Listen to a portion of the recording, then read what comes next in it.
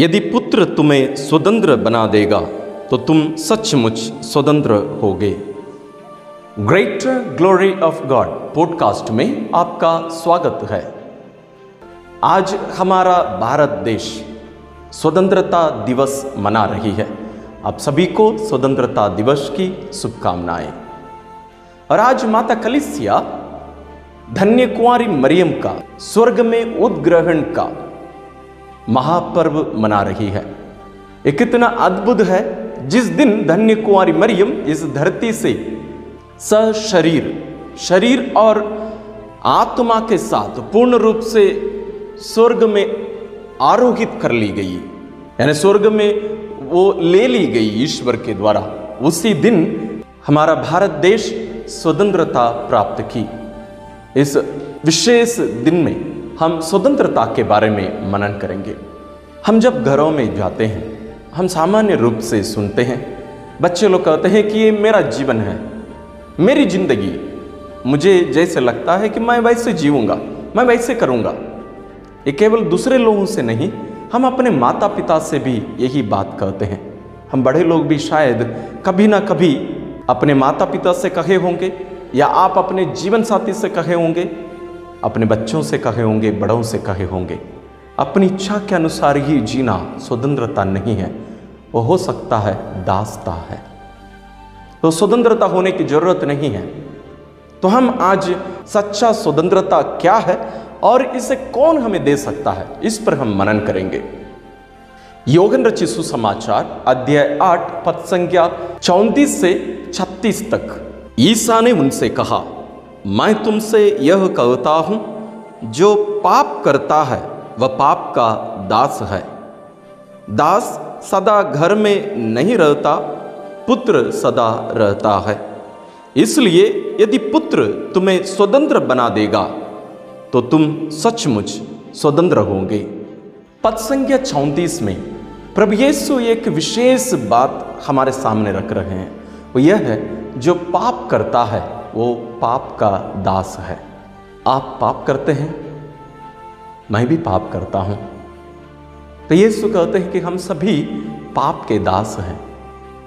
लेकिन यीशु इस दुनिया में पाप को नष्ट करने के लिए आए, हमें छुड़ाने के लिए आए।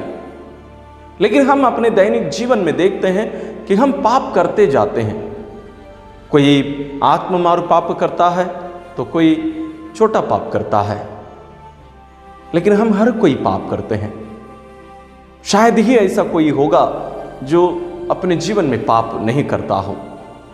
लेकिन यीशु कहते हैं, जो पाप करता है वो पाप का दास है। दास होने का मतलब क्या होता है? हम कोई भी दूसरे व्यक्ति की इच्छा के अनुसार चलना नहीं चाहते हैं। हम में से कितने सारे लोग दूसरों से इसलिए लड़ते हैं, यहां तक अपने माता पिता से, कि वे हमारी इच्छा के अनुसार हमें जीने नहीं देते हैं। हमें उनकी इच्छा के अनुसार जीने के लिए हम पर दबाव डालते हैं। हम नहीं चाहते हैं कि हम दूसरों की इच्छा के अनुसार जिए।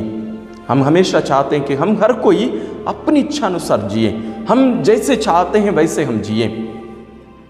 लेकिन क्या हम वास्तव में जैसे हम जीना चाहते हैं वैसे जीते हैं?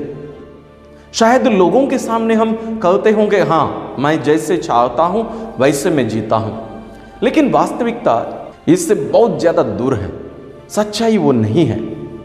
हमें से बहुत सारे लोग, शायद ये गलत होगा कि हर कोई, अधिकांश हम कोई आदत के दास हैं, कोई व्यक्ति के दास हैं, कोई स्वाद के या भोजन के दास हैं, कोई कार्य के दास हैं, और कोई कुछ घटना के दास हैं। और हम इतना उसके दास बन जाते हैं, वो हमें अपनी इच्छा के विरुद्ध, वो हमें उस कार्य को करने के लिए हम पर दबाव डालता है।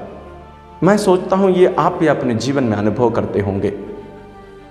संत पौलुस रोमियों को लिखते हुए अपने पत्र में लिखते हैं, मैं जो करना चाहता हूं मैं वो नहीं करता हूं, लेकिन मैं जो नहीं करना चाहता हूं मैं वही कर बैठता हूं। हम अधिकांश लोगों की स्थिति यही है। हम सभी उस सच्ची स्वतंत्रता को अनुभव नहीं किए हैं। हम उस दास्तां में ही जी रहे हैं। एक प्रकार एक दलदल में हम फंसे हुए हैं। लेकिन हम कहते हैं कि हम स्वतंत्र हैं, हम जैसे चाहते हैं, जैसे मैंने कहा, हम वैसे ही जीते हैं, लेकिन वो सच नहीं। प्रभु यीशु कहते हैं, जब तक पुत्र तुम्हें स्वतंत्र नहीं बनाएगा तुम दास ही रहोगे। प्रभु यीशु इस दुनिया के बारे में नहीं कह रहे हैं, प्रभु यीशु वास्तविकता के बारे में कह रहे हैं। क्योंकि हमारा जो जीवन है, इस दुनिया में हम जी रहे हैं, हम देख रहे हैं, ये पूर्ण नहीं है। ये एक प्रकार से एक छाया मात्र है। यहाँ एक क्षणिक जीवन हम जो जी रहे हैं, ये संपूर्ण जीवन नहीं है। यहाँ इस दुनिया में हम यात्री हैं। हम वास्तविक दुनिया, वास्तविक जीवन जो हम स्वर्ग कहते हैं, वहां की ओर हम जा रहे हैं। और वहां पहुंचाने वाले केवल यीशु ख्रिस्त ही हैं। और हमें स्वतंत्र होने के लिए, वहां तक पहुंचने के लिए इंतजार करने की जरूरत नहीं है। हमें इस दुनिया में ही स्वतंत्र बनाकर, हमें ईश्वर की सच्ची संतान के रूप में जीवन बिताने के लिए, हमें स्वतंत्र बनाने के लिए ही यीशु इस पृथ्वी पर आए। इसलिए यीशु कहते हैं, यदि पुत्र तुम्हें स्वतंत्र बना देगा तो तुम सचमुच स्वतंत्र होंगे। तो हमें उस स्वतंत्रता के लिए यीशु के पास ही जाना पड़ेगा। हम जितना भी कोशिश करें, हम स्वयं अपने आप को स्वतंत्र नहीं कर सकते। जैसे मैंने कहा, वो दलदल, उसमें फंसा हुआ व्यक्ति अपने आप बाहर कभी निकल नहीं सकता। उसके लिए बाहर की कोई शक्ति की, बाहर की कोई मदद की जरूरत है। उसी प्रकार हम जो पाप की इस दलदल में हम फंसे हुए हैं, हम उसके चंगुल में पड़े हुए हैं, हमें छुड़ाने के लिए ही यीशु इस पृथ्वी पर आए। हम अपने कर्म से कभी छुटकारा नहीं पा सकते हैं। यदि हम बोले हैं कि नहीं, हर व्यक्ति अपने मुक्तिदाता है, वो संभव ही नहीं है। हम कभी भी इस दलदल से बाहर निकल ही नहीं पाएंगे। लेकिन आज यीशु हमें एक शिक्षा देते हैं कि वास्तविक स्वतंत्रता यीशु हमें देते हैं। और उसका एक झलक हमें मां मरियम के स्वर्ग में उद्ग्रहण के उस घटना के द्वारा हम देखते हैं। मां मरियम के स्वर्ग में उद्ग्रहण की वो घटना क्या सच है? ये प्रश्न बहुत सारे लोगों के मन में है। यदि आप सच पूछें, जैसे बहुत सारे प्रारंभिक कलीसिया के महान संत लोग कहते हैं, यदि धन्य कुंवारी मरियम स्वर्ग में आरोहित नहीं कर ली गई या स्वर्ग में नहीं उठाई गई, तो वास्तव में हमारी जो आशा है अनंत जीवन का, वो अधूरा ही रह जाएगा। क्योंकि धन्य कुंवारी मरियम जो निष्कलंक बनाई गई और निष्पाप रही, यदि वो धन्य कुंवारी मरियम जो ईश्वर की मां है, वो स्वर्ग में यदि अपना उस अनंत जीवन प्राप्त नहीं कर सकती जैसे वो स्वर्ग में उठा ली गई थी, तो हम मनुष्यों के लिए, हम जो पापी हैं, पाप में ही जन्म लिए हैं, पाप में ही जीते हैं, तो हमारे लिए क्या, हमारे साथ क्या होगा? इन सभी बातों के बारे में हम आज अगस्त 15 तारीख शाम 7 बजे इन सभी माता मरियम से जुड़ी हुई जो रहस्य हैं, उनको हम पवित्र वचन पर आधारित मनन करेंगे। शाम 7 बजे हम मिलते हैं।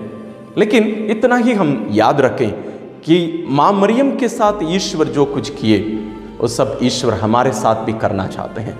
ईश्वर हमें भी अपने स्वर्ग धाम में, अपने निवास स्थान स्वर्ग में अपने साथ रखना चाहते हैं। हम अपनी आंखें बंद करें।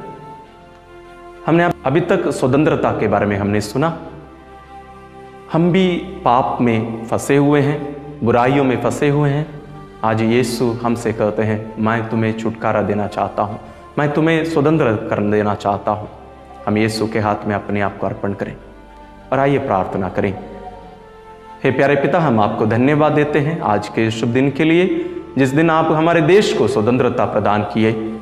हम प्रार्थना करते हैं, हमें सच्ची स्वतंत्रता प्रदान करिए। हमें इस दुनियाई मोह माया से, पाप से छुटकारा पाकर आपके अधीनता का स्वीकार करते हुए आप में और आपकी स्वतंत्रता में आगे बढ़ने की कृपा हम सबों को प्रदान कर और हमारे प्यारे देश को आशीष प्रदान कर।